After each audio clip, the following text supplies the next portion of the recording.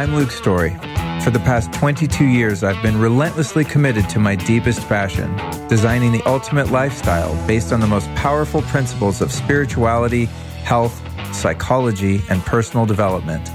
The Lifestylist Podcast is a show dedicated to sharing my discoveries and the experts behind them with you.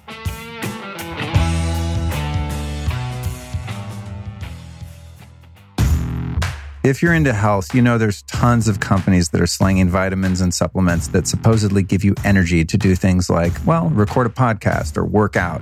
Well, there's one company called Four Sigmatic that you've probably heard me talk about, and I'm going to talk about again right now, that make one of the most badass energy-producing products on the market, and it is made from cordyceps mushrooms. Yeah, weird. Now, it's made from mushrooms, but it doesn't taste like mushrooms. It gives you physical energy and endurance. Scientifically proven to do so. Cordyceps are adaptogens, but they're not like stimulants. In other words, they help you maintain energy levels without getting you super hyped, like a coffee product, for example. Now, you can mix them with your coffee if you want to go full bore, like I do a lot of the time. But Four Sigmatic products are dope because they come in these little easy-to-use packets. They're also great for travel. I always have them like in my my little medicine kit that I travel with. I pop them out in the morning at hotels and just, add water and shake them up, or at home, use them in all my different elixirs and things like that.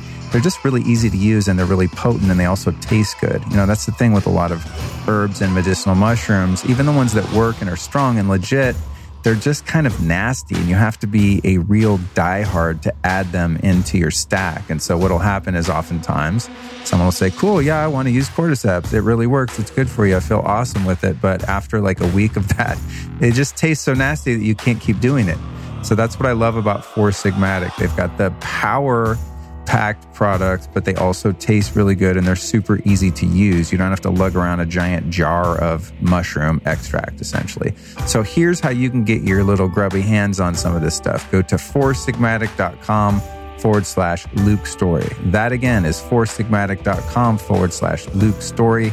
And if you use the code Luke Story at checkout, you're going to save 15% off your order. My advice is, in this particular promo, try the cordyceps. It's amazing. Welcome to the podcast, folks. We're going to get down and dirty today. This one's all about alcohol. Spirits, booze, hooch, swill, sauce, juice, vino, that liquid courage.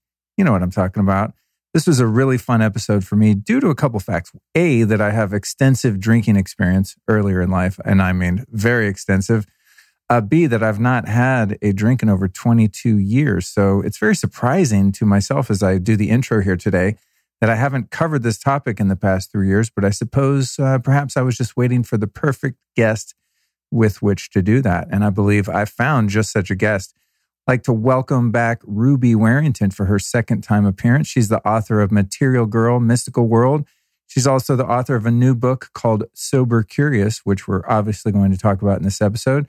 She's also the founder of thenuminist.com. Here's what we cover in this fascinating conversation. The fact that we're taught not to question our drinking until it becomes problematic. But why? Why are we willing to accept a hangover as the price for a good night out? A brief history of alcohol use amongst humans.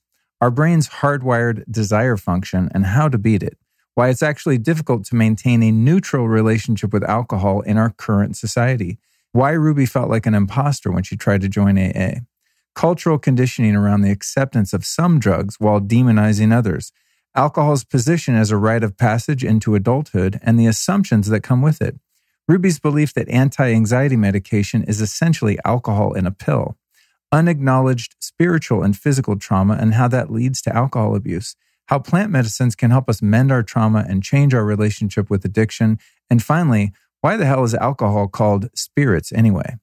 So as you can see, we really dive deep into the bottle on this one. It's actually a perfect segue into next week's episode called Kava Culture, Nature's Xanax and Your Nervous System Solution with Cameron George, which is kind of almost a part 2 to this, because we're saying, hey, maybe drinking might not be the best thing ever. Well, what are we going to do when we want to chill? Well, you can do kava, and you'll find out how to do that next week. Don't forget, you can always watch these interviews on YouTube. You can listen to them on Spotify. and in most cases actually watch them being recorded live in all their gory detail, all the mistakes and all the behind the scenes on my Instagram. If you'd like to follow me, you can find me easily at Luke Story. Okay, that's it. Let's sit back, sip something really healthy, and listen as our guest Ruby Warrington riffs on being sober curious.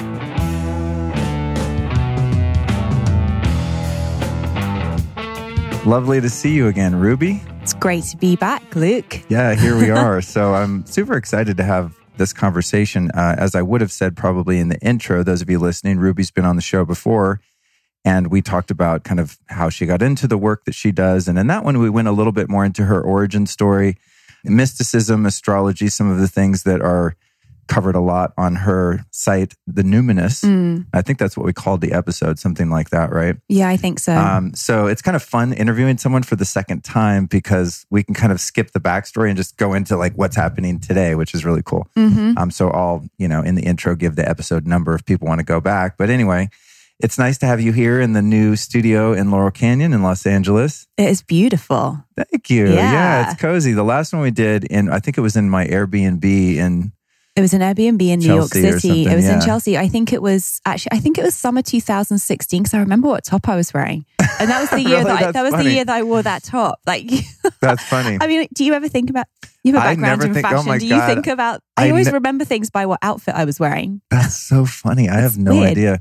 Probably because I always wear the same 10 items over and over again for years until they get holes in them. That's good. That's very environmentally friendly of you. Yeah, right? It is. Without I read somewhere recently, like, top tips for like being environmentally sound. One of them was wear every item of clothing at least 30 times. Wow. Yeah. That's pretty cool. I never thought about it from that point of view. The only time I really emphasize changing a lot is when I'm doing videos because I don't want to have a YouTube channel where I'm wearing the same stupid shirt, it worked for Steve Jobs. Videos or something. Yeah, that's true. But I do kind of have my uniform. But what I remember about that conversation was that I think I did like 12 interviews in 14 days or something like that. And I was super tired and I was way over caffeinated. And I remember when we recorded afterward, I was going, Luke, you talked way too much. And then I listened back to it and I was like, fuck, I did. I was like, you didn't get to say anything. So this time I'm like, I'm not saying shit, Ruby. You're going to talk the whole time. Okay, you got it. Apart from this intro. So give me just up to speed right now. What are you up to? What are you super excited about in real time in your life right now? Well, literally today, I'm going from here to lead a retreat at the 1440 Multiversity in Santa Cruz, which is going to be beautiful. And I'm really excited to do that. And I'm looking forward to it as almost as a retreat for myself as well. My book, Sober Curious, came out December 31st. And so I literally began this year at like full speed ahead on the kind of promo trail for that book. I think I did crazy, like about 10 events in the first 2 months of it being out. I led a Sober Curious retreat at Kripalu in February. And it's just really been go, go, go since then. And so I'm kind of looking forward to the next few days, as much as I'll be teaching and leading this retreat, as a bit of a retreat for myself, meaning a bit of a opportunity to disengage from the kind of constant barrage of emails and DMs and, conversations and things that have been the backdrop to this year. But all of which, to say, I'm so grateful for the way this book's been received. Like it really seems to have struck a nerve and kind of hit the zeitgeist in a way. It's a conversation, this idea of being sober curious that really seems to be bubbling. And so many people are getting really excited about it and wanting to hear about it. So it's been a really, really exciting start to the year. And what are you going to be doing specifically at your retreat? Is it going to be focused around this idea of having like an alcohol-free life? Well, no, I did a specific Sober Curious retreat at Kripalu, which was 3 days and 2 nights. And I had about 30 people come and we did lots of different kind of investigation around our relationships to alcohol, our perceptions of alcohol, why it is we drink. And people had come from all different walks of life. It was a really diverse demographic of people. Some who had been in AA and recovery and were looking for different ways to kind of like reframe their experiences. Others who had never even spoken aloud before that they had any kind of like an issue with alcohol and were very tentatively investigating what it might look like to change their relationship to alcohol. That was really fantastic. The retreat that's coming up, it's actually called Manifesting the Matriarchy. And it's with Alexandra Roxo, who is my collaborator on Moon Club, which is something I used to run. I actually stepped out of that at the beginning of this year because I'm doing too many things. And I realized that I've been spreading myself too thin actually to really be of service to the multiple projects. So the backdrop to Sober Curious really taking off has been a kind of a paring back a little, the other things I'm committed to so that I can be fully available. Did anyone sneak alcohol into your Sober Curious event? They did not. I haven't had, we had one event at Soho House in Miami where they served wine. And I'm fine with that because the thing about Sober Curious, it's not necessarily saying alcohol is evil or you have to stop drinking. It's really about inviting anybody into a conversation where they get to investigate something which so often just goes under the radar. It flies under the radar. We're not taught to question our drinking until it becomes problematic, you know? Absolutely. And that to me, just the more I look at that, I'm like, how is that? Alcohol is something, it's a substance that's so widely available. It's one of the 5 most addictive substances on the planet. And it does have huge negative consequences for most people actually who drink. Like most people who drink will have experienced a terrible hangover at some point in their life. And even if that's as far as the negative side appears to go, even that is something I think to examine, you know, why are we so willing to accept a hangover as the price for like a quote unquote good night out or a few hours of relaxation or whatever it is we were looking for in the alcohol, you know? So we had one event where they served wine and I'm completely fine with it because like I said, I'm not about like everybody has to stop drinking. It's really about creating an environment and a culture around drinking where anybody feels like it's safe and it's okay to ask whatever questions they need to come to their own relationship with alcohol that feels healthy for them. You know? I like to really that, learn, to really know that in whatever situation, each individual can trust themselves to make the right choice for them with drinking. For me, it means I've got to a point where there's honestly like never a situation where alcohol feels like it's going to be the appropriate substance for me. Not because I banned myself point blank from drinking, but because I've got to a point where I'm so aware of what this substance is and what it actually does to me and the wider kind of ramifications that I just have no desire or need for it in my life anymore. Did you ever get to a point where you thought you might be an alcoholic or be addicted to alcohol? Absolutely. And I think I was a little bit addicted. I have this theory that I talk about in my book because of the nature. The second chapter is actually called The Nature of the Beast. And it really lays out the facts, which like I said, is that alcohol is super, super addictive. Like it's in the list with heroin, cocaine, speed, and nicotine. Like alcohol. Really? That's so funny. Alcohol's the other one that's up there, right? I didn't even know that. And I was addicted to alcohol for a long time. Right. But I just thought, you know, it's just this rare gene that some of us have where, you know, you hit this certain tipping point and then you can't control it in your life. But actually messaging. I never thought that much about alcohol itself becoming addicted because I just think like either a person's born with that tendency or not. And those that aren't born with that are just free to drink as much as they want and they'll never become an alcoholic because I didn't think of it as addicted. I thought it was more about the person, not about the actual substance. So exactly. And this is very much the mainstream messaging around problem drinking or alcoholism or addiction, even when it comes to drink. So I've really laid out like, you know, alcohol is super addictive. We're also biologically hardwired to become addicted to alcohol. Our brains operate on something called the desire function, which means that we are literally hardwired to seek out and repeat any experience that either brings us pleasure or numbs or takes away our pain. Alcohol on a very superficial level appears to do both those things for us, right? So our brain is literally like, oh, great, I found this thing that stops me hurting and makes me happy. Oh, and it's super addictive. Oh, and then the third layer on that is that it's heavily, heavily marketed at us from like literally the age that we're old enough to understand. So I kind of lay out in that chapter my theory that it's actually kind of harder not to become addicted to alcohol than it is to have a perfectly kind of like neutral, take it or leave it attitude.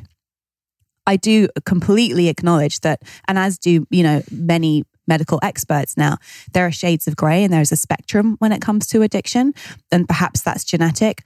My theory is kind of just the more that I've looked into it, and I'm not a doctor and I'm not, you know, an expert on trauma, for example. However, a psychiatrist friend of mine, Will Stew, he believes that any addiction is ultimately a symptom of an unhealed or an unaddressed trauma that we've, you know, something we've experienced in our lives. And trauma that is a scary word, but it can be applied to so many different things. And all humans have experienced some level of trauma. And so he sees addictive tendencies and addictions that get kind of out of control and come to rule people's lives as literally being an attempt, the body's attempt to numb the pain of that trauma that's just sitting there not being addressed. And I do wonder if people who have, I haven't seen a study that shows a correlation between a kind of level of trauma, if you could even give trauma kind of like a rating, I suppose, and a more kind of like a propensity towards addictive behaviors. But it wouldn't surprise me at all. For example, I did learn that 80% of female alcoholics have experienced sexual abuse or sexual assault. Wow. So when you start looking at it that way, you can say, was I born with this genetic? Perhaps your trauma was something, perhaps it was, your mother's unhealed trauma that you have inherited in this life and that you're kind of like playing out for her. I think many of us are on board with the fact that we do inherit kind of, subconscious patterning from our parents. So perhaps your trauma is something you weren't even aware of. And yet still there's a part of you that's seeking a way to heal that or to numb out from that. And that's where these addictions can kind of really take hold. So ultimately, the psychological perspective, I suppose, is if you can find the traumatic event, whatever it was, and seek to address that. And I think, plant medicines are well known for really helping with addictions because they can help people very quickly identify, this is what happened to me, this is why it hurt, and this is how I can let it go or how I can move on from it, in a quite a mystical way. Yeah. And so it's interesting to think about going back to, I have this theory that anybody who drinks on a regular basis is a little bit addicted to alcohol. So in my case, I definitely had developed an emotional attachment to alcohol. There were certain situations where I couldn't even contemplate not drinking, like a wedding, for example, or, it began with smaller things like dinner in a restaurant and not having wine, just like does not compute. Up to like a wedding or a birthday party or a vacation, like no cocktails on vacation. Huh? What? And it was only when I removed the alcohol that I realized how strong my cravings were and how obsessed I became about wanting a drink in situations where I was expecting to have a drink. So that's when I got to thinking, am I an alcoholic then? Am I in denial because I have these very strong cravings for alcohol? And eventually, I've been questioning my drinking for about 8, 9 years.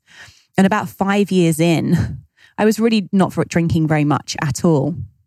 But I did go to a few AA meetings because the overall dominant messaging was like, if you're questioning your drinking at all, if there's ever a situation where you find it hard to say no to a drink, you're an alcoholic and you need to be in AA and you must abstain from alcohol. So I kind of was like, okay, I'm obviously in denial. I need to just like do this. But found myself in meetings with people sharing stories that did not reflect my story. And I really felt like an imposter. Here were people who had really been brought to their knees by this substance and by their addiction. And there was me kind of like, oh, it's hard for me not to have that glass of wine sometimes. It was like, there's like, right, it felt almost disrespectful to what was happening, to the deep pain and healing that was happening in those rooms. I didn't feel like I had any right to be there really. And so I was confused because I still wanted to be able to openly talk about this conflicted relationship I had with booze and understand why it was so difficult for me not to drink in certain situations. So that's when I started writing and talking more about this idea of being sober curious. And I started an event series in New York called Club Soda NYC, which was really designed to kind of remove some of the stigma from this conversation because it's not something that's spoken about widely, even though alcohol is something that touches all of our lives. It's absolutely the norm to drink in our culture. And yet none of us are ever encouraged to question how we drink, why it's so prevalent, why there's so much pressure to drink sometimes. There's a lot in there. I'm going to reverse, there's so many things and I want to reverse engineer that a little bit. Starting with the end, and that is culturally, as you're speaking and I'm listening to your accent, I'm thinking back to a lot of time that I spent in the UK years ago. I think I did like 5 pretty long trips there, playing music and stuff. And I always found it fascinating. And this is at a time when I had already quit drinking years before. because I was one of those people that had a serious, life-threatening problem with it. Not just like, I don't know, maybe this is an issue. It's like, no, it's very obviously an issue. So anyway, I'm in the UK, and what I thought was so weird, and this would be, in England, Scotland, Ireland, all over them islands over there. And to be like 4 PM, you walk down the street and all the pubs are full and people are drinking. The interesting thing to me, though, is that other than really late at night, which, a lot of the pubs, for people that don't know, close really early, which was very strange to me. It's like 10 PM and the bars are shutting down. I'm like, what is wrong with you people? That's why everyone starts early. Is that the deal? Oh, yeah. Okay, yeah. You have to, it's going to be last orders at like 10:30, 11. So you have to start at 4 so you can get enough drinks in before it closes. Okay, so you just solved part of the mystery for me. But what was interesting is I didn't really see anyone pissed drunk other than, like, I think I was in, Glasgow. Right. And it seemed like some of the bars either let out later or there were nightclubs or something that were on a different sort of time schedule. And I remember one night I went out to get some curry and like the streets were just full of just wasted people, like, guys that you wouldn't, I was like finding myself a little nervous actually because people were so hammered and the guys were pretty rowdy, Yeah, it can get Footballer violent. kind of energy, there's a big drinking culture around the kind of like football rivalry and Yes. So I don't know if it was game night or what the hell was going on, but I was probably like, just Friday night. I was like, oh shit, these people are wasted. But other than that, I mean, most of the time it seems like a very casual thing and it's just embedded into the culture. Whereas in the States, I mean, if you're like, hey, everyone, let's go to the bar and like get hammered at 4 PM. I mean, even like a normal person is kind of like, dude, it's too early to be drinking. You don't drink in the daytime, right? So I'd like to talk Unless about... it's brunch. Can we just talk about bottomless brunch? We don't have bottomless brunch in the UK. Oh, that's Not funny. to like compare and contrast, but I think that, there are definitely differences in our drinking cultures. I think what I've noticed, people drink a lot more spirits here. So it's a lot kind of harder and faster, the drinking. And it does go on later. Like bars in New York are open until 4 AM and people are there until 4 AM. It's like, it's different. And I also wonder if, because the US is so much more of a driving culture, I wonder if more drinking happens at home, actually kind of behind closed doors. And we don't necessarily see so much of the kind of really alcoholic drinking because it's actually happening in people's homes. Interesting observation. Right. I wonder. I mean, I don't know. But Right. So other than just cultural norms, have you seen any indications that there's genetic predispositions to drinking too much, or people, I've heard it said, and I don't at all know that this is true, but like Asian people don't take alcohol very well and they can't drink very much. They turn red and have sort of this allergic reaction. And again, I'm making a huge generalization here, and I don't know that that's a fact, but it is sort of like a cultural meme, I guess you could say, like, oh yeah, Asians can't take their alcohol and stuff like that. Whereas if someone has Irish blood or something, I can drink like an Irishman and, nothing will put me down. And there's sort of like this also pride with certain cultures about how much they can drink. Yeah. Have you researched at all just genetically if certain people are more predisposed or can kind of handle the drinking better than others? It's interesting. I've heard that thing about Asian people as well. And it's something I have noticed kind of like just generally in passing, I suppose. But I honestly think it's more about cultural conditioning.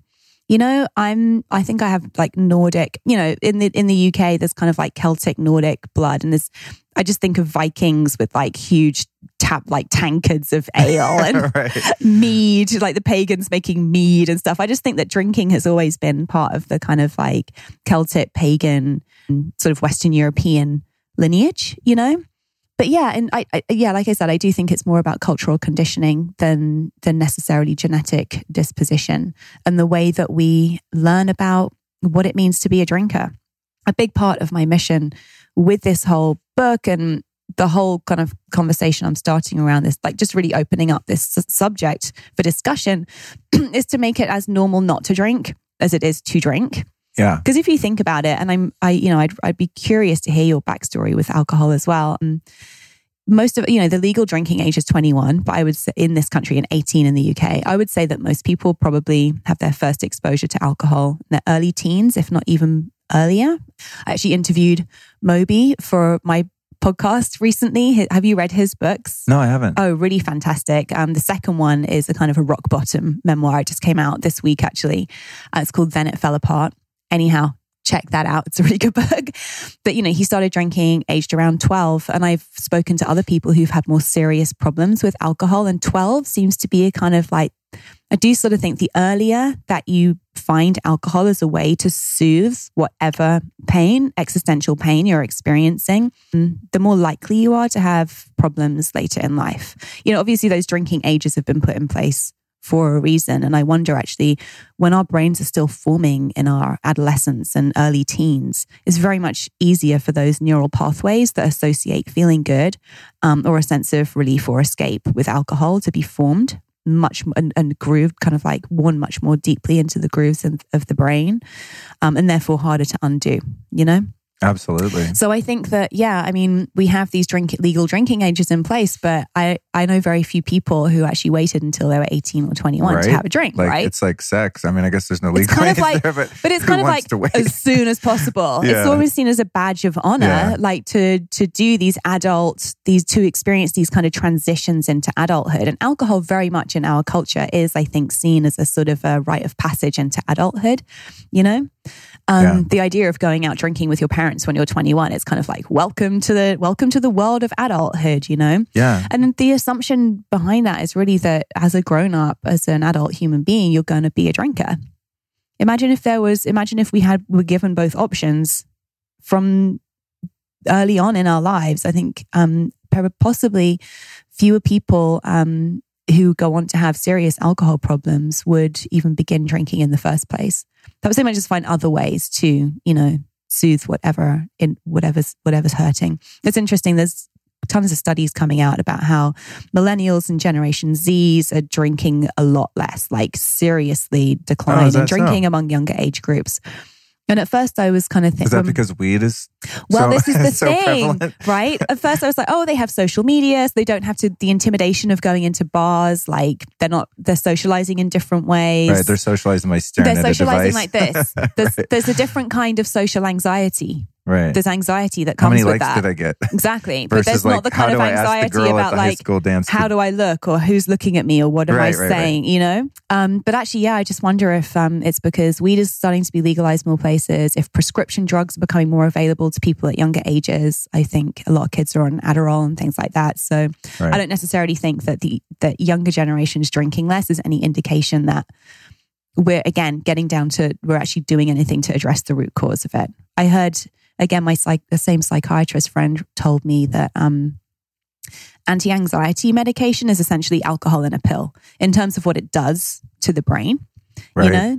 Yeah. So I think that the fact people are being prescribed more medication is ultimately just we've all heard the term self-medicating in terms of like using alcohol that way. And so, maybe people are just getting medicated in other ways now instead. Well, this goes back to what you were saying about addictive behaviors being a response to trauma. Mm-hmm. And I mean, I don't need a scientist or any studies to tell me that that's the case, at least subjectively. I mean, that was absolutely my experience. Mm.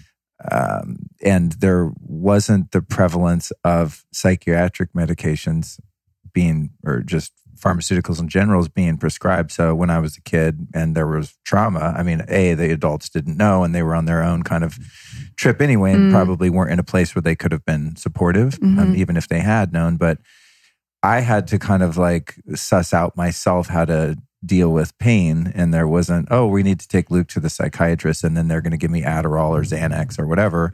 It was just like, you're in trouble all the time at school. And then there's discipline, maybe, for your acting out, but not really addressing the root cause. And so I see, as someone who was in a lot of pain, found my own means by which to treat that pain, which was quite effective, to be honest. I mean, that's why it's very effective. As someone who, I don't do drugs and alcohol and stuff, but I don't have anything against it because it serves its purpose for certain people, especially if there's no other alternative. So in my case, there just was no alternative. Mm-hmm. So smoking weed was amazing. I mean, that's the only way I think I didn't kill myself when I was a kid, honestly. And I'm not even being dramatic at all. I was suicidal for years, but then, I had that to go to, or then I would find alcohol, which was kind of not my preferred medicine, but it still did the trick. Mm-hmm. And then getting into recovery later in life, seeing that when you remove the medicine, the illness is still there, and I think that's the thing a lot of people don't realize that have gone really far into active addiction or alcoholism is it seems like that's what the problem is. And this is what's so sort of confusing about the process of being a sober person is that your whole, like my whole adolescence and young adulthood was like, dude, you're an alcoholic, you're an addict. This is what's wrong with you. And all of the problems with the authorities and all the stuff that comes along with that is a result of your behavior because you're drunk or you're high all the time. And the people that you're associating with are of, lower consciousness, right? And there's consequences. So then you think, cool, so I just need to get rid of this outward behavior, stop drinking, stop using, and then I'll be a great person and I won't have any problems.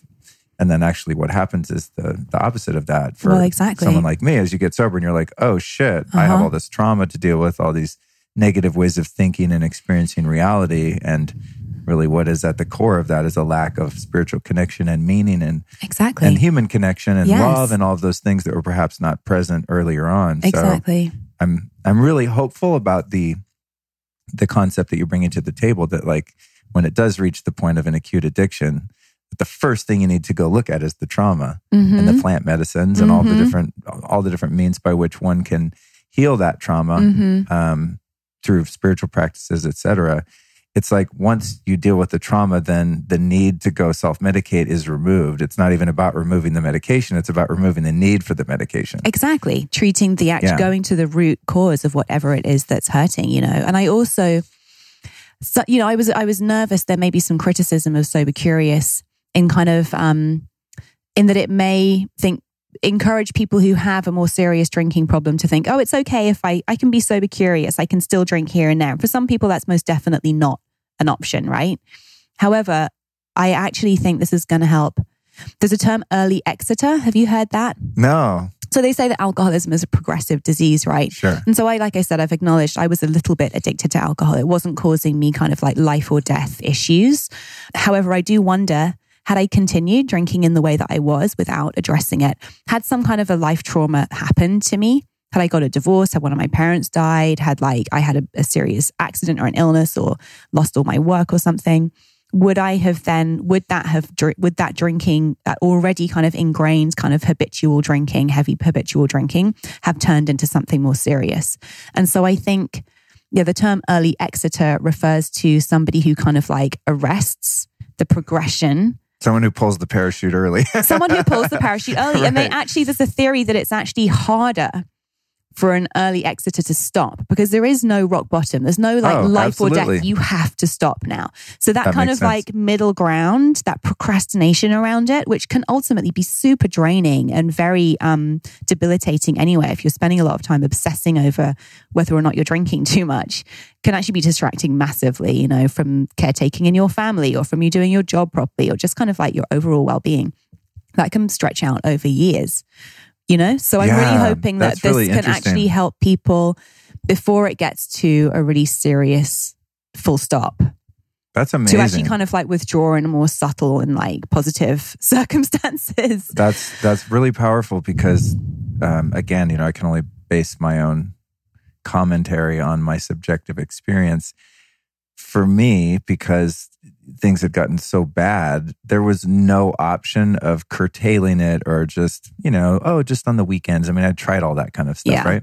And so in order for me to find the help that I needed, there had to be this deep, deep surrender experience, this sort of almost like a religious conversion experience where I was just like, oh my God, I have to stop this, and realizing the point that you don't in and of yourself have the power to do that.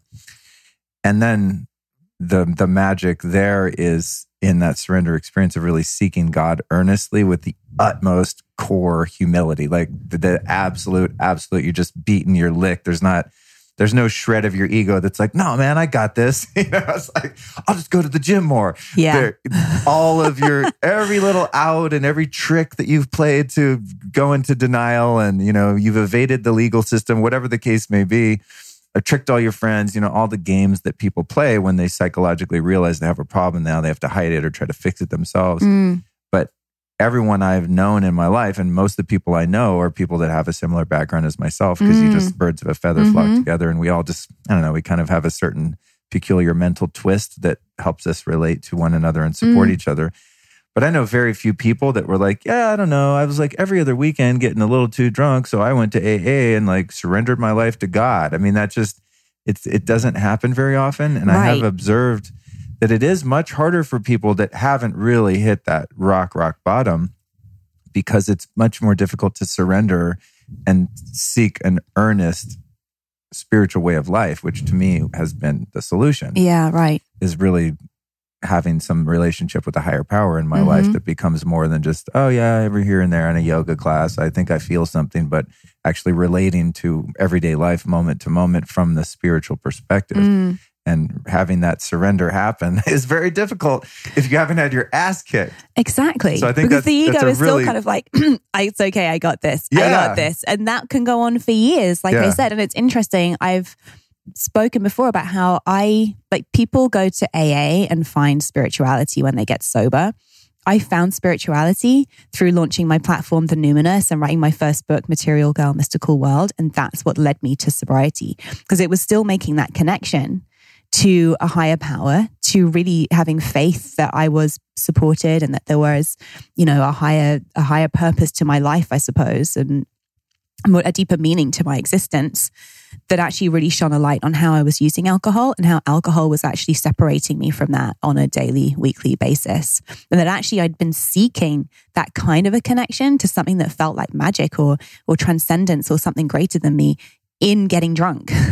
There's a whole chapter on spirits and spirituality. I love that chapter. It's toward the end. Can you talk a little bit, I guess we're just kind of going at this from all different angles, but in a non-linear way, which is fine. I often have conversations like this that don't make any sense in the terms of the chronological order of topics. But I do find this fascinating that you touched on that, because give us some stuff on the word spirits and like what is the spiritual? Well, the spiritual yearning that people have that they're trying to fill with alcohol, and give us some context on that. It's really fascinating, and it's something that exists for me in the numinous. That word numinous means the unknown or the unknowable. It's the kind of like the great mystery of life, and I think that alcohol as a substance lives there for me.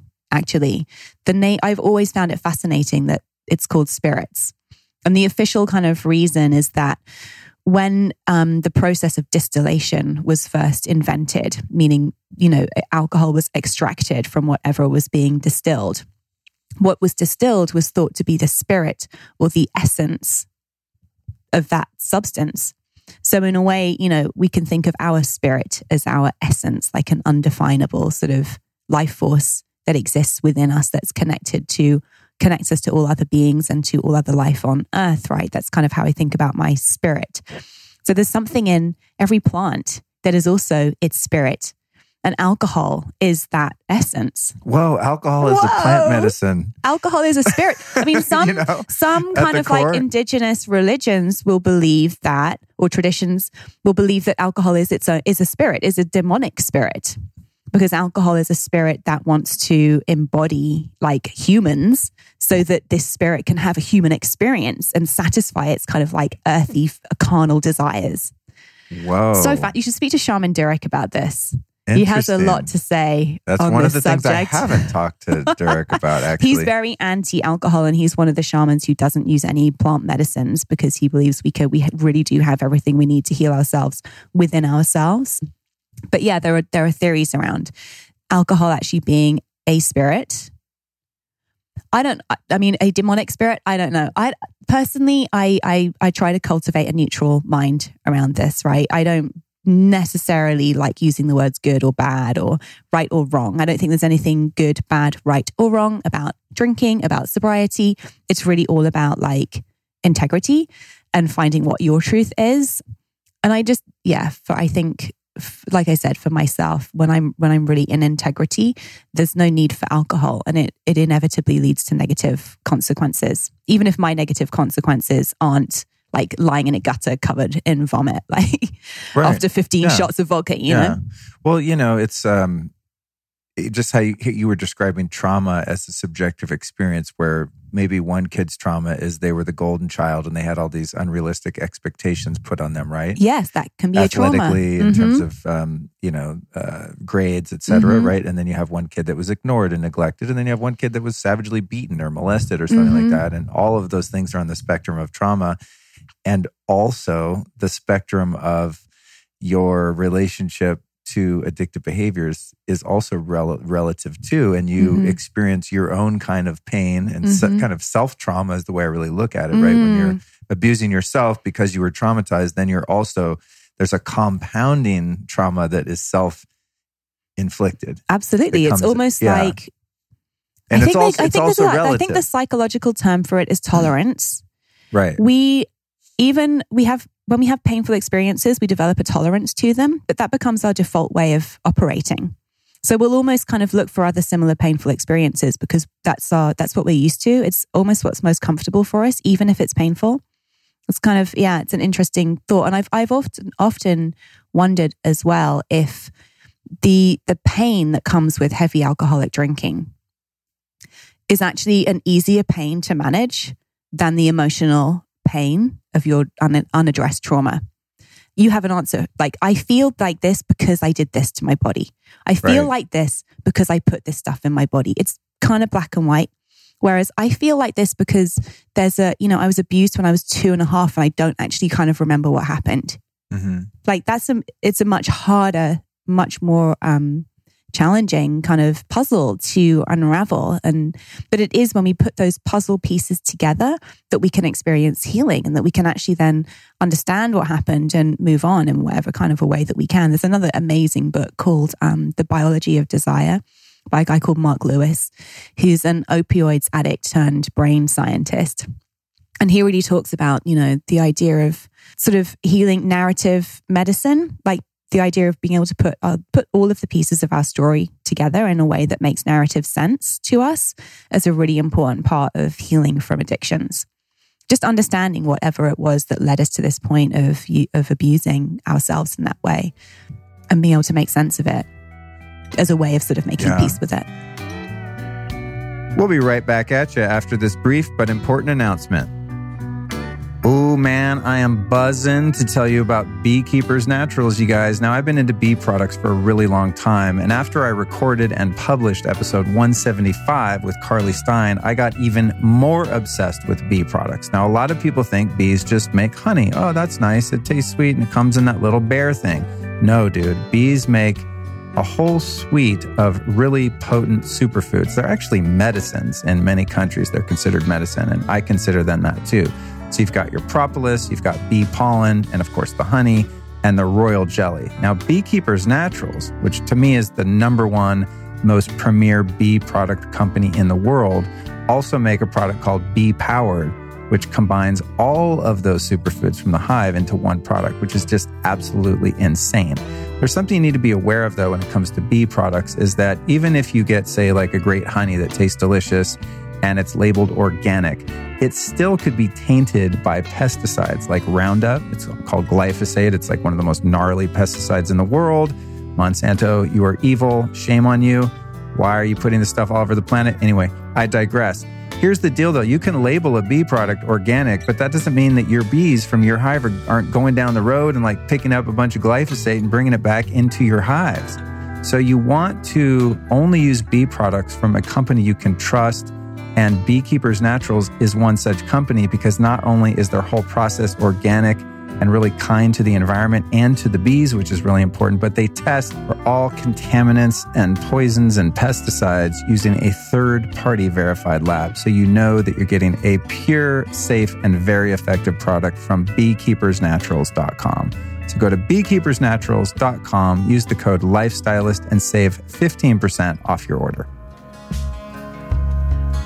Years ago, I started to do a lot of studying about health, and I began to realize how important sleep, and specifically good REM and deep sleep, is for us and our recovery and our general health and well-being. Now, this is something that my dearly departed grandmother used to tell me all the time growing up, and I always thought, thanks, Granny, but I'm rock and roll. I don't need sleep. Well, as I've gotten older, I realized I really cherish my sleep, and the more I get, the better I feel. However, there's something that ruins your sleep, which I discovered a couple years ago, and it's called blue light. And that basically means any light that you see after dark that's not red or amber, which means, 99% of the light you're going to encounter if you're a modern human living in society. So I started using these blue blockers off Amazon. They look like construction goggles, and my friends and people that I dated were highly disappointed and I think even disgusted at times by the ugliness of these glasses. And so I'm proud to announce now that we've got a company called BlueBlocks.com that makes some not only attractive but very effective blue blocking glasses that block the various harmful spectrums of light in the blue and green range that really hurt your melatonin production as well as your hormones and neurotransmitters. So you can go to BlueBlocks.com, that's BLUBLOX, and use the code LIFESTYLIST to save 15% off some very cool looking and very effective eyeglasses that are going to protect you from blue light at night. BlueBlocks.com. And now back to the interview. On the spirits, I'm still obsessed with this idea. It's very interesting. Of the spirits, and I think the Latin root of spirits in terms of alcohol is espiritu or something to that effect.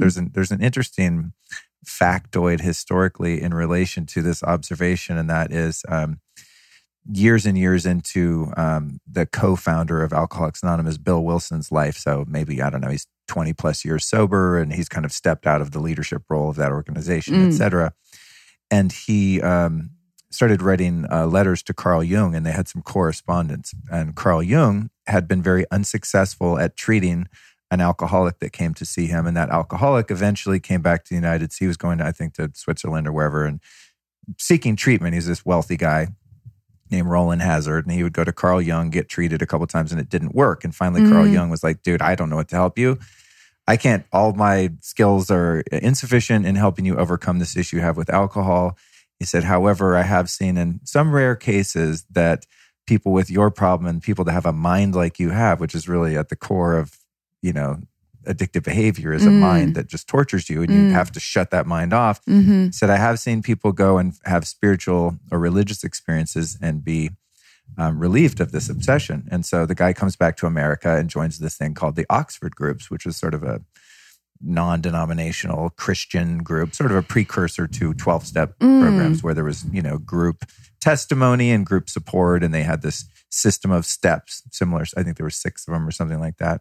Anyway, the guy comes back and he gets sober by becoming spiritual. And then he meets another guy, and then the other guy goes and he's a friend of Bill Wilson's. And basically the story is Bill Wilson getting sober and then, co-founding this movement that has now become obviously worldwide and so many different addictions and issues people have. And at the core of that, he was writing Carl Jung to say, hey, thank you. You probably have no idea, but you're partly responsible for the foundation of this thing that's helped millions of people around the world. And so Carl Jung writes him back and said, yeah, I always wondered what happened to that guy. And I'm so glad that he ended up getting sober because I couldn't help him. And then goes on to briefly explain that he always had this sense that when people drink alcohol, what they're looking for is an experience of God. And it's a shortcut, but it's also a facsimile of the real experience. And so in order for someone who is addicted to alcohol to recreate that spiritual experience and fulfill that yearning, they have to go seek an experience of God. Yes. That's real. Right. So it's really right? interesting, So especially is with the alcohol word. A demonic spirit, like masquerading as God to seduce us into this kind of, because we have this desire, this desire, right? This innate human desire for a kind of a union with the divine oneness. In a way, maybe that's what happens to us after we die. Like, I hope so. But I think, we are absolutely looking for that in alcohol and other substances. Ram Dass talked about LSD in that way and how he would go visit God on his trips on LSD and then just be so devastated that he had to come back, that it ended. And so that led him on his spiritual quest of like, I want to experience that union, but I don't want to have to end in such a kind of abrupt and painful way. So I think that with most of our drug experiences, particularly psychedelics in a way, and I guess it's interesting, like alcohol isn't classed as psychedelic, but you can definitely hallucinate on alcohol. And absolutely. Yeah. Yeah, you can tell by the phone calls you've made and the texts Exactly. you've made the next day. You were out of there. You were out of it. Who said this? That was you, man. Well, that's the thing, right? We call it getting out of it. And I think that there's the terminology around alcohol use is really interesting when you start to look at it. It's kind of like we want to get out of this earthly, three-dimensional kind of experience into something that feels more magical and free and where there are no rules and there are no labels being put on us left, right, and center. And we can just kind of like express ourselves freely. And so, yeah, I do think that within our alcohol, in fact, Russell Brand wrote about this in his book, Recovery 2, that, you know, the yearning to drink is a spiritual yearning. And so we have to use the language of spirituality and the language of spirit in order to kind of address that yearning. That's funny, the languaging around that. I actually never thought of that. Like, I got so wasted. I was hammered. Oh man, I was destroyed. I was floored. You know, they never have a positive connotation. I was so uplifted. No, I felt so angelic. You know, it's always like I was trashed. Right? Yeah. So interesting. Shit-faced. Yeah, shit-faced. Yeah, that's maybe the best one. I'm actually going to keep that one. That one's actually really apropos. What are some of the, if you know, like what are some of the physical effects? Like what would be a reason, even if someone's like, I don't know, spiritually I feel amazing, I have great friends, I'm happy, and maybe I sense that alcohol makes me feel like shit and I have a hangover. What are some of the physical, you know, the quantifiable physical negative effects of drinking? Well, it's interesting. I can share some, but I don't think they'll necessarily make a difference to anyone's drinking, because we all sort of know that alcohol is bad for us. We know it's a toxin. It's actually, I don't know, it's not that often reported. It's the third leading cause of preventable deaths in the US. What? Right? It major contributor to cancer, heart disease, Alzheimer's. Obviously, there's the hundreds of thousands of people who are killed in drink driving accidents every year. It's a really, you know, it wreaks havoc on our kind of like physical well-being. But it's interesting, there's another kind of part of our biology / psychology that's all about, it's called now appeal. And that's our wiring, which will reach for whatever it is that's going to make us feel better fastest. Mm-hmm. We want it now, right? I'm familiar. Yeah. I think my current is ice cream or something sugary. Social media. Yeah. That's Instagram. That's got Insta now appeal, right. Basically, yes. Right. But it literally is, because every like gives us a dopamine hit. That's what we're going for. We want dopamine and we want it now. So talking to someone about like, hey, in 30 years time, this might contribute to cancer, or like this might kind of like bring these health risks further down the line. It can't really stand up against the now appeal of a shot of tequila when you're feeling like shit, or even if it's a glass of wine on a Friday night when you just want to press stop tequila. On the week. No, tequila. No, luckily I never loved, I could never stomach tequila. I didn't really like tequila myself, but I'm remembering the instantaneous relief. Like you walk in a place, you have social anxiety, a couple shots of whatever that's strong. And it's gone. Yeah, that warm burn, you know, it's like, the now appeal. Yeah. So and I think it's very telling that the fact we do know alcohol is bad for us, we kind of, you know, those reports will come out. I think the most recent report that came out last year was even saying, you know, 1 glass of wine a day can severely increase a woman's risk of breast cancer. These they don't really land. Damn. And I think that says so much about how much people are actually hurting, whether it's acute pain or whether it's just, you know, social anxiety, or, you know, feeling the discomfort of being a working mom and knowing you've only got an hour to yourself this week and you just want to feel like yourself as quickly as possible and forget about everything else. The discomfort of that is so powerful and potent that people are willing to override or ignore or overlook all of what we know are the negative consequences of alcohol. Whether we know we might be addicted, whether we know it might cause us further health problems down the line, or whether we know we're going to wake up hungover tomorrow. We're willing to ignore all of that because we feel so shit right now. We just want whatever's going to work quickest, which I think is where we really need to look. I'm thinking of a few nights ago, I was at this retreat up in Mount Shasta with one of our former guests, John Wineland, and on the final night before he left, they served pizza.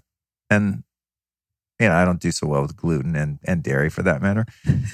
And they had some gluten-free pizza, but it was like a longer line. I thought, you know what? Screw it. And I'll just have one piece of pizza. It's not going to hurt. I sat there and had like literally 8 or 9 pieces of gluten pizza. And it was like an opiate. I mean, I could not stop. But in that moment, it felt so good that I don't care how many podcast guests I've had on that tell me that leaky gut and inflammation and like all that. I was like, that just became noise in the face. Literally, like having pizza in my face was just, there weren't other options available, is what I'm saying, that were readily available. That sounded, and I was like, the gluten-free pizza is probably going to hurt my stomach just as much because it's made with some weird grains and stuff. So, I just went for it. But you're so right. I don't think that the motivation of saying, oh, there's long-term effects or 1 in 2 women, breast cancer, like none of that really matters in the moment. When you're at happy hour with all your coworkers and everyone's like, what? You're not going to have a drink? What's wrong with you, dude? Loosen up. Why are you so uptight? And you're like, oh, yeah, you're right. And then there you go. And you're able to edge out all of the data that you might have accumulated to the contrary. Yeah, absolutely. And I think you just brought up something that's such a huge subject as well. For so many people, it's a barrier, especially when you don't have that kind of rock bottom problem. The peer pressure to drink is just insane. And people say to me, this is such an important conversation for women because of the risks of breast cancer, because of the whole kind of mommy. What were the stats again? Did I get? I think it's like 1 glass of wine increases a woman's risk of breast cancer by like 50%. I don't know if I'm not exactly sure if that's exactly right. You can maybe look it up, but it definitely the detail of the numbers, but there's definitely an indication. Exactly. That's interesting. So people ask me this, and alcohol is the number 1 date rape drug. Like 89% of people who've been sexually assaulted were incapacitated by alcohol, when half the time we're worried about what might get put in our drink without thinking about the fact that once you're drunk, you're so much more susceptible and vulnerable to being attacked or abused. So there's those issues, and people say, oh, it's a really important conversation for women. And I'm like, and for men, because particularly in this culture, there's such a kind of bro culture of like sports and drinks. And that's kind of like how I see a lot of men bonding.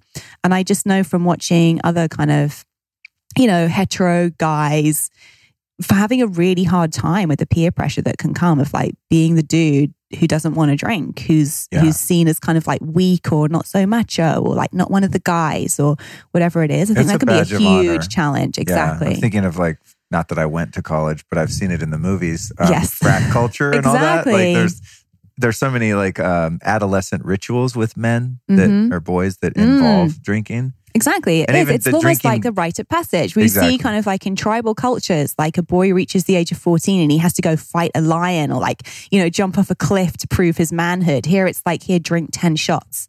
Right. Do a beer bong. Exactly. Until you puke. Exactly. Yeah, you did it, bro.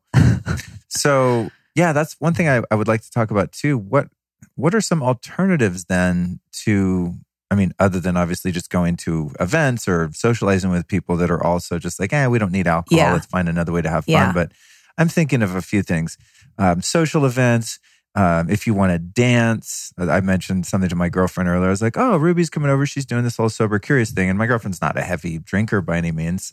That would be difficult, I think. Yeah. We wouldn't be a great match. But, she likes to have a drink here and there. And she's like, oh God, how can you not drink when you go out dancing? And I was like, that's a really good point. That was one of my big sober curious questions. The only time in my life I've ever danced was maybe 2 or 3 times. I was hammered and I was able to be free and just, one was at a James Brown concert and I was also on mushrooms. Okay. If you're on mushrooms and alcohol and James Brown is performing in front of you, it's very difficult to not dance. Action, yeah. You'd have to be a corpse or a zombie to not dance. But she brought that up and I was like, oh, that's true. And then I'm thinking about something you covered in your book is like dating and sex, the social lubricant, no pun intended. But I remember when I first quit drinking, just to ask a girl out without being drunk, let alone go on a date or try to make the first move or God forbid if it ever got to the point of actual physical intimacy. It was terrifying because I'd never, ever, never once had sex sober in my life before age 26. Which is very much the case for a lot of people, I will imagine, Yeah.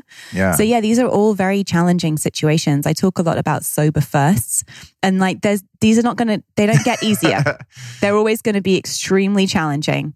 And the only way out is through. Right. You have to confront them. And I'm sure you've experienced this. The more you do these things, the more you put yourself in that scary situation and you prove to yourself or you show to yourself, I didn't take a drink. Nobody died. In fact, I actually feel pretty good about myself coming out of this without a hangover and knowing that I can do this without a drink. It's actually it's really confidence building. And they do get easier with time, but there are always going to be situations. And I'm just so thankful that there are now, really only in the past like 6 to 8 months or so, tons of alcohol-free options that just seem to be kind of blossoming everywhere. There's a couple of alcohol-free bars in New York now that literally opened in the past couple of months. Are you serious? Yeah. And they pay the bills? Yeah. So far. Well, there's one that's a monthly pop-up called Listen Bar that takes over a regular bar and does an alcohol-free night once a month. And then there's a brick and mortar bar called Getaway in Greenpoint in Brooklyn that's like pure, complete zero proof. They don't even serve alcohol-free beer because it has 0.5% or kombucha. Right. Do any of these places, I'm curious, if they don't, do you see this as being a viable alternative? Like a kava bar or something that uses different herbs and plants that are relaxing and calming and give you that, not the same kind of social lubricant, but around like a ritual of like, hey, we're all drinking this special pot of tea or this or that. And there's something to at least consume that might have some. Well, yeah, there are options slightly like mind-altering, like mind-altering effect to a lesser degree, or one that doesn't have consequences. Yes, there are. The Assemblage, which is a members bar club in New York, they have something called it's an alcohol-free members club. And they have an elixir bar, which has lots of these kinds of concoctions that you're talking about. There is a kava bar in East Village. I've never checked it out, but have meant to. I've had kava myself, and it has a pleasing mouth-numbing effect. Yeah, for when you're looking for something that makes you feel a bit more. I actually have like something's happening. I have an episode coming out. It's like an 1.5-hour interview all about kava. It's fascinating. Yeah, it just as a complete aside here, just for this is like the conversation that would happen off mic, but it's really interesting. Those classifications of pharmaceuticals called benzodiazepines. I believe is how you say it, like Valium and Xanax, that are nervous system, affect your nervous system and calm you down. Kava hits the same receptors in your brain as benzos. And so you can actually use, if you have high quality and like the right kind of kava and the right dosage, you can use it to wean off of benzos. Very interesting. I'm not giving a medical claim that suggests people do so, but I learned so much in that conversation. Now I'm like, I got this kava from this company called Noble Roots, which is the guy that I interviewed. And I love that stuff. I got some when I went to Hawaii. It's kind of originates from Hawaii, right? Yeah, they do grow it there. Yeah. And Fiji, a couple other places. Right. So there are, that's an alternative. There's a drink called Kin Euphorics that has 5-HTP in it, which is, it's plant derived and it's a serotonin boosting substance. And people who are heavily into MDMA will take it like the next day to kind of like mitigate the come down effects. I just learned that.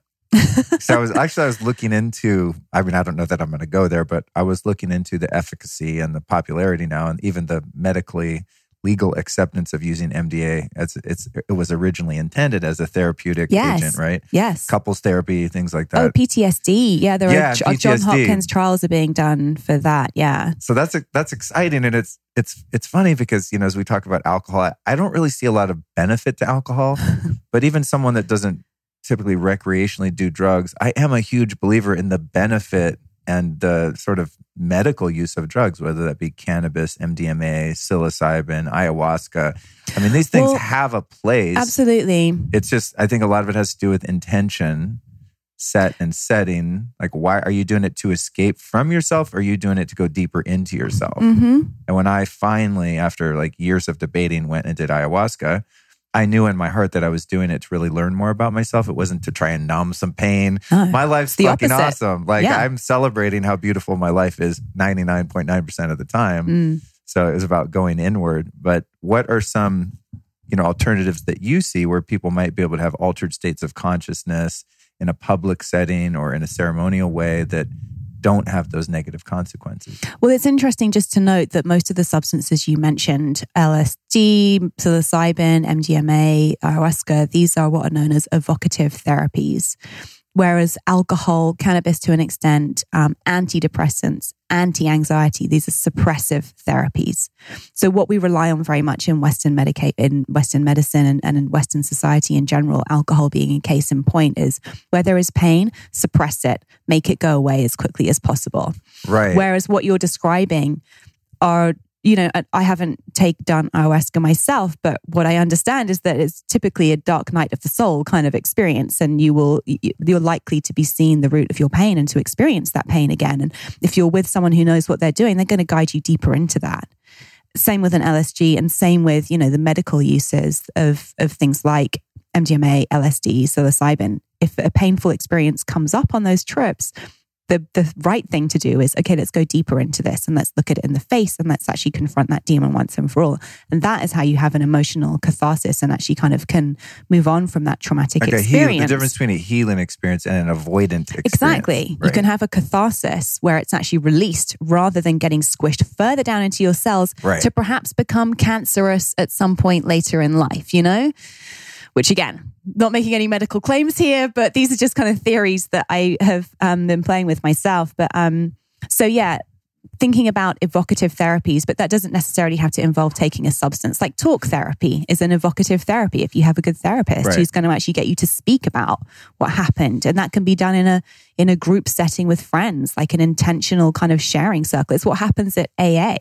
Yeah. The story sharing is people evoking the memory and the experiences again to kind of have a release of those experiences. I think in many ways that practice, especially when it's verbalized, it's almost like this, it has religious connotations to me. It's like giving testimony. Yeah. It's like, hey, in a really like stereotypical religious, to be like, oh, this is the way the devil got me. And then you're kind of going through that and cleansing yourself of that by sharing it and being vulnerable and open about your experience, and that authenticity and humility that comes with really being courageous enough to look at yourself and then sharing that with other people. And then having other people see it and accept you despite that flaw or that trauma or that shameful thing that happened. And you're having accepted. them go, yeah, that happened to me, or I felt that way. I guess it's healing. The foundation of group therapy sort of comes out of that model, right? Of one person saying, hey, this is my truth, testifying in front of a group of their peers and having that unconditional love and acceptance and compassion reflected back to them. Exactly. And that shared experience where you're like, yeah, whereas I if felt you like think about how it happens in Catholicism, for example, behind closed doors in a hidden room, you can't even look at the priest. It's like, but it's the same thing of this this idea of confessing your sin is actually what helps it to be released, rather than you having to hold on to that sin or that resentment or that shame or whatever it is. But anyway, in terms of other kind of experiences, like breath work is an amazing practice for having that kind of like almost psychedelic emotional release, Oh, yeah. Are you familiar? You have interviewed Deborah Hannekamp, right? Mama Medicine. Sure. So she performs medicine readings where she kind of channels the spirit of the ayahuasca plant. I'm talking like an American. Of the ayahuasca plant. In a reading and she'll sing the Icaros, the medicine songs. So she's not using the substance, but she's kind of like giving her clients an experience of a kind of that same sort of spiritual release. So there are definitely tools out there and practices out there that we are getting more and more access to, where we can look at some of the deeper causes behind our addictions, whether they're severe addictions, whether they're just kind of like things that are getting in the way of us living our best life. I really love the idea of this popularity. I mean, for lack of a better term, a trend of having people say, hey, we want to come together and socialize and have fun and hear music and dance and, the whole mating rituals that go on in nightlife and things like that. Mm-hmm. And we want to do that without the inclusion of alcohol. I think that's a really healthy step for people. And again, I'm not anti-alcohol. Like, listen, to be honest, if I could have a shot here or there, have a couple beers here and there without my life completely crumbling, I probably would. I'm real. I'm honest about this.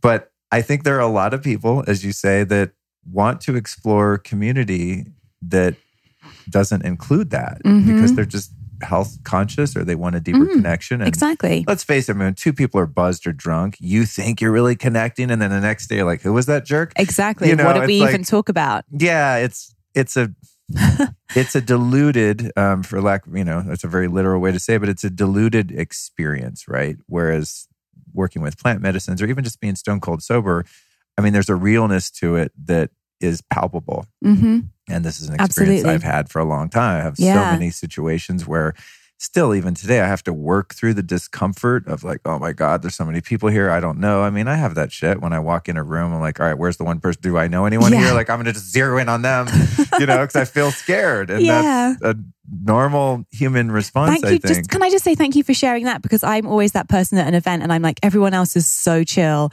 Everyone else knows everyone. And I'm just going to sit here and like play with this carrot stick until like until the thing starts. Here's the ultimate is having your phone in airplane because I don't want EMFs in my head and like pretending like you're talking on the phone or like pretending like you're texting. You're just like avoiding people with Instagram. Yeah, I do have one hack I'd like to share though. I discovered this years ago in going out in public settings. When I worked in the fashion industry, I would kind of have to like show my face at events to kind of stay engaged in that career and people and all that. So I go to these fashion events and they're super awkward. Super awkward. Yeah. It's just because everyone's like, it's all about what you're wearing and all this stuff. Not always, but there is a part of it is like that. So what I would do is I would show up really early and I would find a good place to sit kind of before the crowd came in. And I get to know the bartender's name and the person serving hors d'oeuvres. And I would kind of like, just kind of take ownership of the space. And then as people would start to filter in and the room would fill up, I felt very secure in my surroundings and I had like a good place to sit. And I'm like, oh, hey, Joe, yeah, another ginger ale, And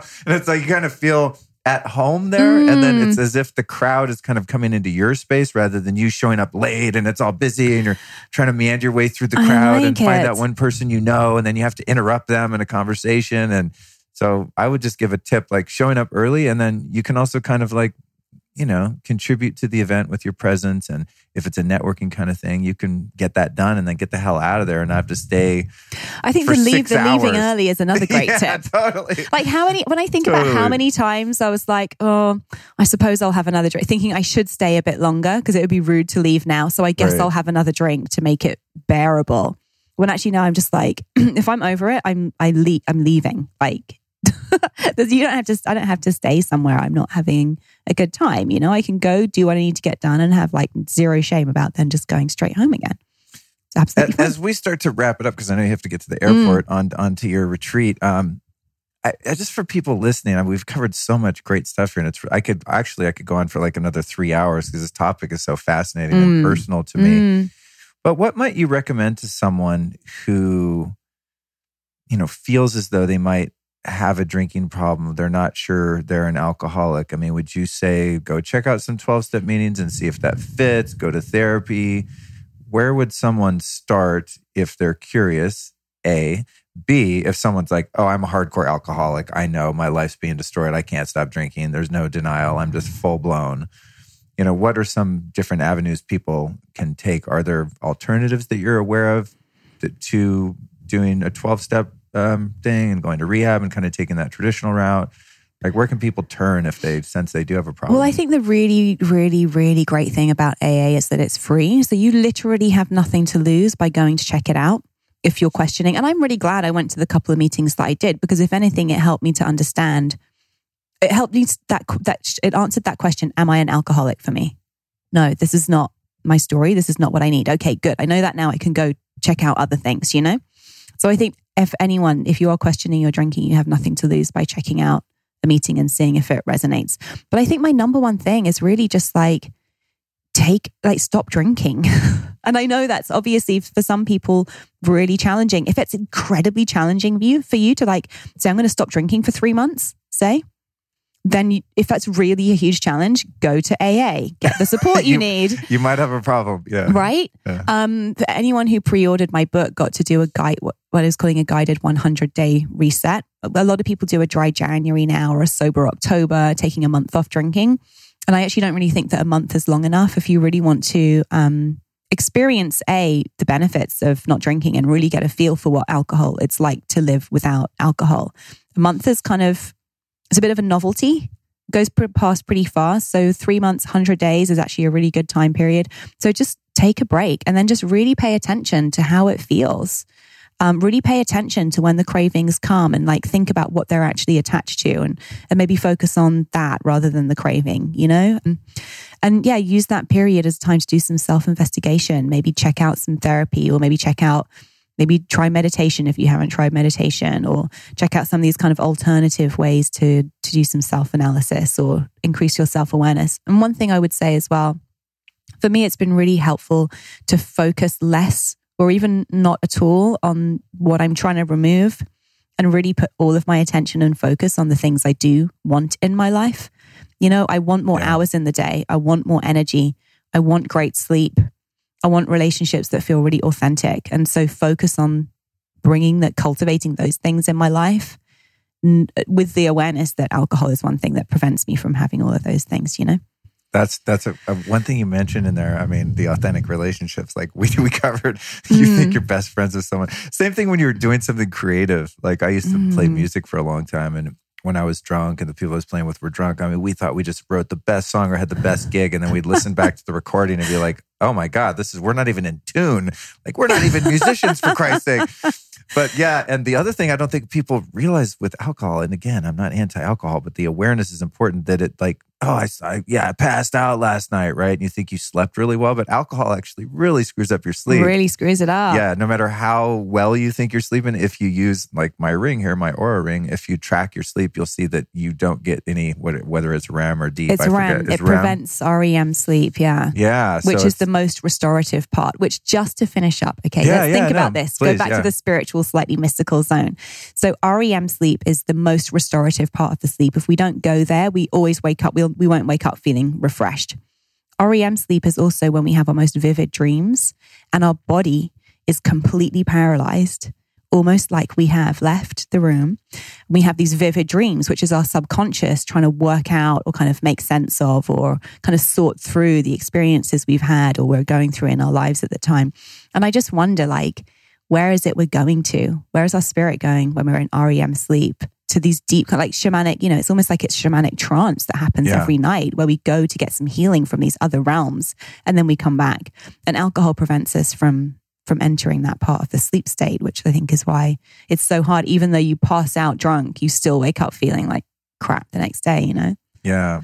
And what would you say is the difference between, you know, in the context of the 12-step model in Alcoholics Anonymous, there's sort of classifications of alcoholics, right? You have like the hardcore alcoholic, and I'm just paraphrasing, making my own term, and that's someone that like wakes up, has a drink, drinks all day, goes into the DTs if they don't have alcohol, like someone who's physically, emotionally, mentally, spiritually addicted to alcohol. Then you have the periodic. That's like, you know, they don't drink every day, they drink every 3 weeks, but they get fucking hammered and they have no control over how much they drink.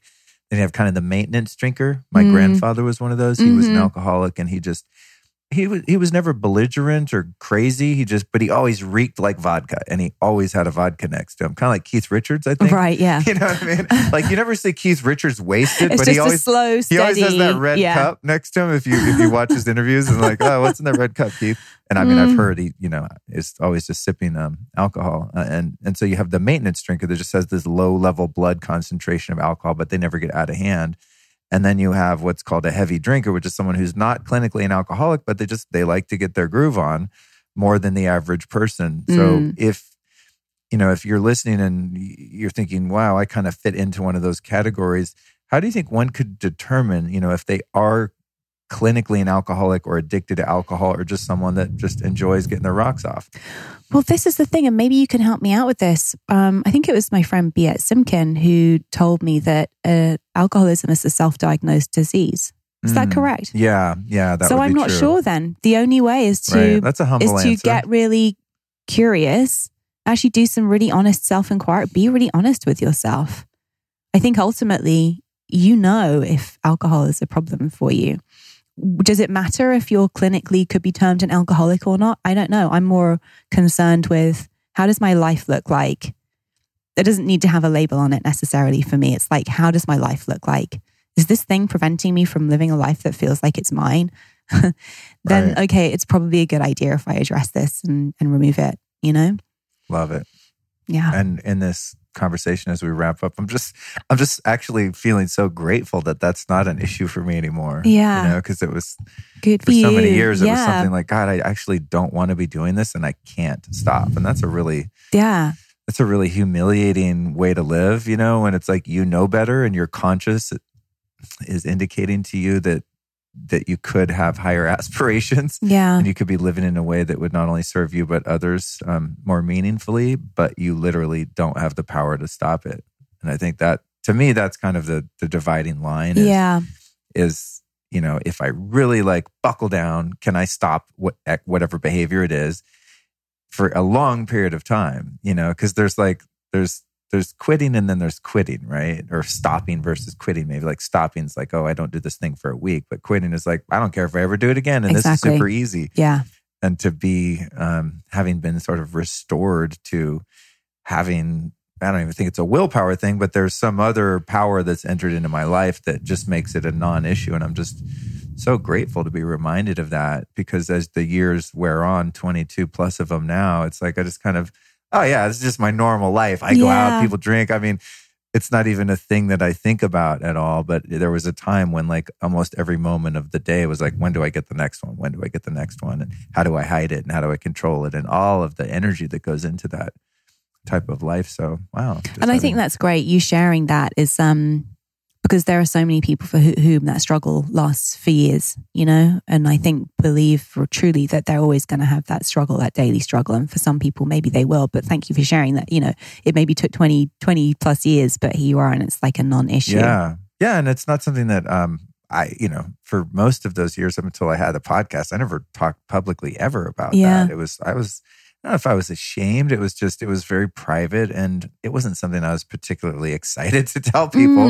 There was a bit of stigma around it, I think. And so I would go out and people say, hey, you want a drink? I'm like, no, I'm good. And they go, what's up? And I go, oh, no, I'm allergic. That's what I used to say, you know. What happens? I break out in handcuffs. Which is quite true.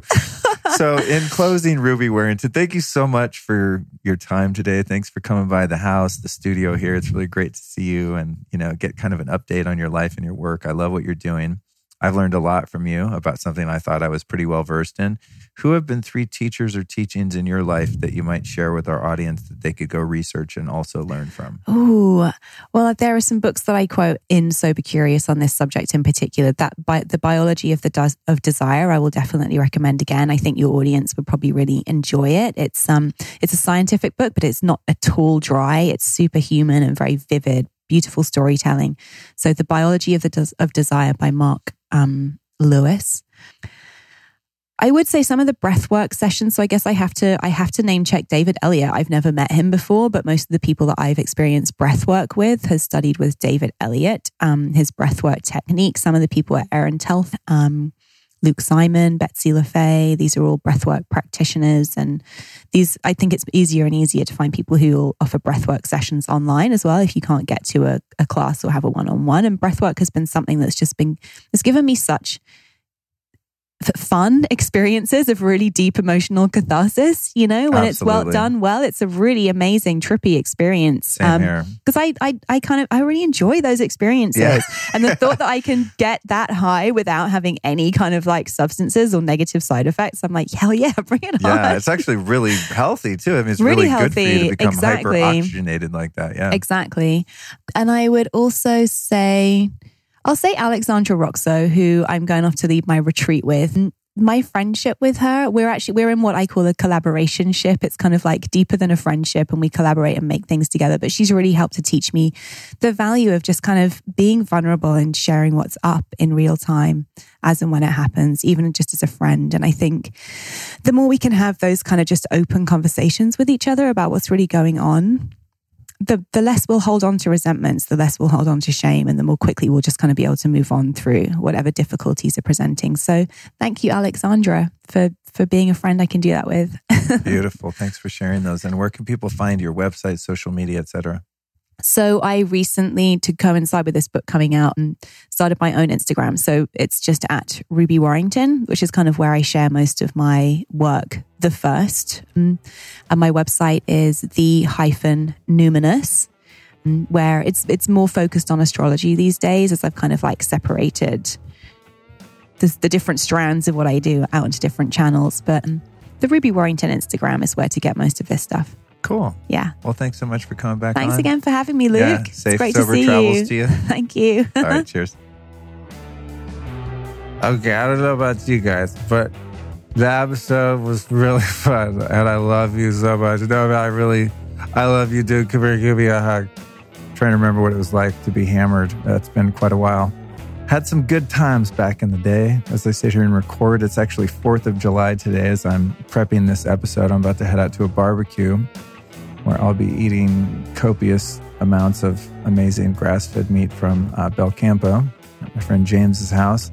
Jumping in the pool, jumping in the hot tub, probably throwing my dog in the damn pool. We're going to get wild, but one thing I won't be wilding out with is alcohol. Just so interesting. It's just become such a natural part of my life, but there are plenty of natural highs like breath work, Kundalini yoga, and other things like next week's topic, kava. I might just take some kava today. I took a little kratom, or as people that are American call it, kratom. There's plenty of other things that are relatively safe. I don't know if kratom's totally safe, but if you're careful, it is. But there's plenty of things that the planet produces, that nature or God produces, that don't need much human intervention other than just grinding them up and eating them. And I'm all for alternatives. And I also am all for not judging people who drink. If that's your medicine, that's your medicine, man. It can be amazing. I used to love me a good draft. What do they call that? Like Guinness, Newcastle lager? Are they a lager? I don't remember what they're called. It's been so long. That's how out of touch I am. But, nothing like a stiff drink every once in a while. But it's also great to discover other alternatives. Hey, check it out. You can watch most of these interviews live if you follow me on Instagram. My Instagram is @LukeStory. I also post tons of stories and what I think is pretty valuable and at times entertaining content on there. And it's a great way for me to interact with people. So follow me on Insta. If you had been following me on Insta, you could have been watching this interview live with Ruby. Speaking of live, I've got a few events coming up. I'll be doing the Rama Fest in Majorca, Spain, July 19th through 21st. Following night on July 22nd, I will be presenting the High Love Experience Workshop, also at Rama in Majorca. Super stoked about that. And then I'll be doing the Health Optimization Summit in London, September 14th and 15th. You can go to lukestory.com/events. Makes sense, right? lukestory-events. Let's thank our sponsors, for which this show, nor any episode of the Lifestylist podcast, would be possible. Four Sigmatic. The code there is The Lifestylist for 15% off. That's foursigmatic.com/The Lifestylist. My friends over at Blue Block, some great blue blocking eyewear. And you know what they do, guys, that's really dope is you can send them your prescription glasses or your prescription rather, and they will make you prescription blue blocking glasses. Super dope. Go to blueblocks.com. That's BLUBLOX. Use the code Lifestylist to save 15% off. And then we've got our buddies over at Beekeepers Naturals. You can go to beekeepersnaturals.com, enter the code Lifestylist, and save 15% off. Wow, maybe I have been drinking. I think all this talk of alcohol is giving me flashbacks. No, seriously though, it's easy to support our sponsors if you just go to lukestory.com/store. That's lukestory.com/store. Because any of our advertisers that run promos on the show are available there. And if they're on my store, that means I use them, I like them, I believe in them. They're super awesome. I just did a photo shoot yesterday and I actually wore my blue blocks. Pretty dope. Because some blue blocking glasses look really stupid, but they're just, like you use them medicinally to block blue light at night. But blue blocks actually have some cool frames, kind of the old Ray-Ban Wayfarer style. Pretty rad. So find them over at my web store. And then I think that's it, you guys. Thank you so much for joining me. Listen, if you don't want to support the sponsors, you don't like the best products in the world, or you just don't have the cash on hand, no problem. You know what you can do to support the show? Text, email, or share on social this episode with a couple of your friends right now. Preferably, if you have like 1 million followers on Instagram, then put it on your main feed. No, I'm just kidding. But seriously, share the episode with a friend, and I will be back at you next week with Kava Culture, Nature's Xanax, and Your Nervous System Solution with Cameron George. Until then, be well. This episode of the Lifestylist Podcast was produced by podcastmasters.net.